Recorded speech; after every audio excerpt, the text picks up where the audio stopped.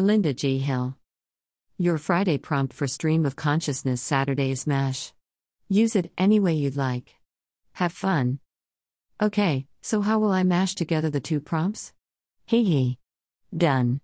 Out the door. No, just kidding. This blog is for me to keep track of me and our lives here in the Oregon Outback. Hey, that was a double. Do I get extra points? That's not an option? Well, bear with me as I find my way in this ocean of creative fun.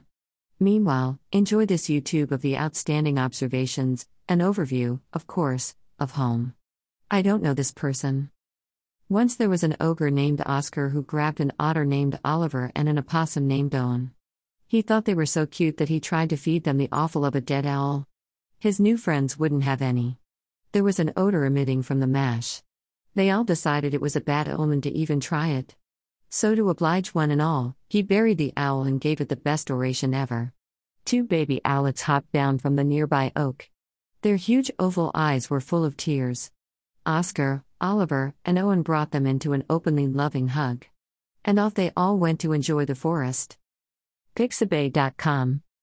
On the Camp No Part 2 front, I managed to ogle 7,704 words in editing offenses in Office, Word. Okay, money isn't falling around me, but I feel open to the offer.